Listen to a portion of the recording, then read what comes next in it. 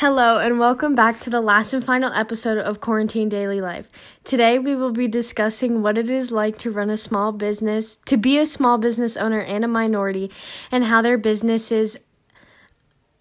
keep their businesses up and running at this time. We will also be reflecting on some of the best times this year and how this analysis can take me into the real world.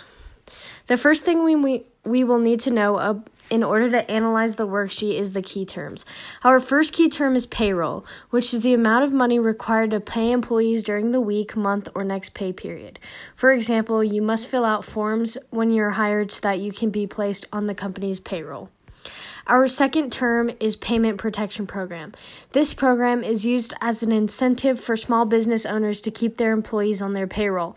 If you keep your employees on your payroll for 8 weeks, then it's not a loan anymore, but almost a grant. Our third term is Federal Advocacy. Federal Advocacy is an organization that helps certain communities get the rights they deserve on a federal level. The first passage we will be looking at is, and I quote, "One obstacle for minority business owners is that many banks participating in the low-interest forgivable loan program are only issuing loans to existing clients to speed up the approval process that grants access to money. This is important for us to know because this is basically going against every part of the guideline for the PPP. You can apply, but there's no guarantee that you will get the loan if you're not part of the bank already. This puts people at risk of the loan because there will be no money left for small and micro businesses that need it the most if they are giving it to priority to the companies that are already part of the banks to keep it moving fast." The second passage is, I quote, "Major banks that offered the SBA-backed loans, including Bank of America, JP Morgan, Chase, and Wells Fargo, also prioritize larger loan applications in order to maximize loan organization fees and their own profits, according to several class action lawsuits representing small businesses still waiting for their approved funding." This is an important message because we recognize This is an important passage to recognize because while people wait for their loans to go through, the minorities are just trying to become a part of the bank so that they can be eligible for the PPP. This also relates to my family because it took over 3 weeks to become qualified for the PPP for my dad's business. Our last main passage is, I quote, "I wasn't able to apply and be in the position to be denied. I was essentially denied from the onset because I have been banking with the wrong bank," Crosby told CBS Money Watch.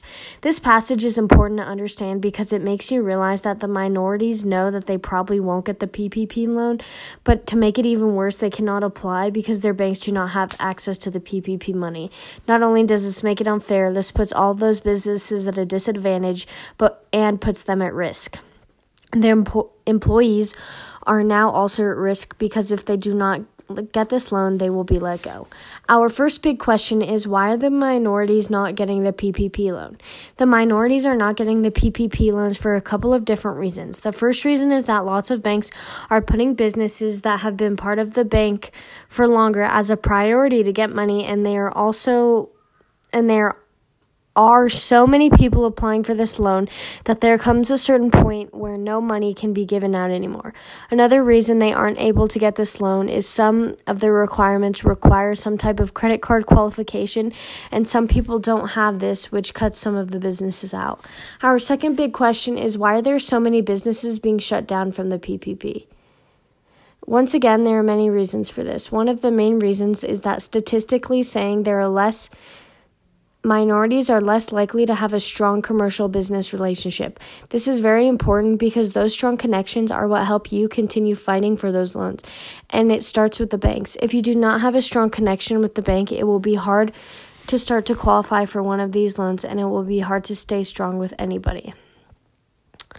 And lastly, the reflection on concurrent enrollment business. One of the most interesting topics that I learned this year was how much time and effort goes into creating an effective fast food restaurant. I think a lot of the businesses that we earned, especially in marketing, I think a lot of the businesses that we learned, especially in marketing, if that is I want to do after high school. A business topic that I want to learn more about is marketing and the strategies more in depth and what it takes to start a business. A critical business skill I believe that I have is being able to think for the real world and being able to understand the logistics of a company, like the cost sheets, P&Ls, and other things like that. To wrap things up, we learned about how much minorities and women have been impacted in these times, especially when it comes to getting loans. Finally, I want to thank everyone who has listened to this podcast for everything they have done for me and the people who have helped me learn and grow in a new way to better myself to be the best student possible. Thank you. And for the last time, thank you for watching, quarantine listeners. I hope that you aren't having to listen to these for much longer. Your host, Kennedy.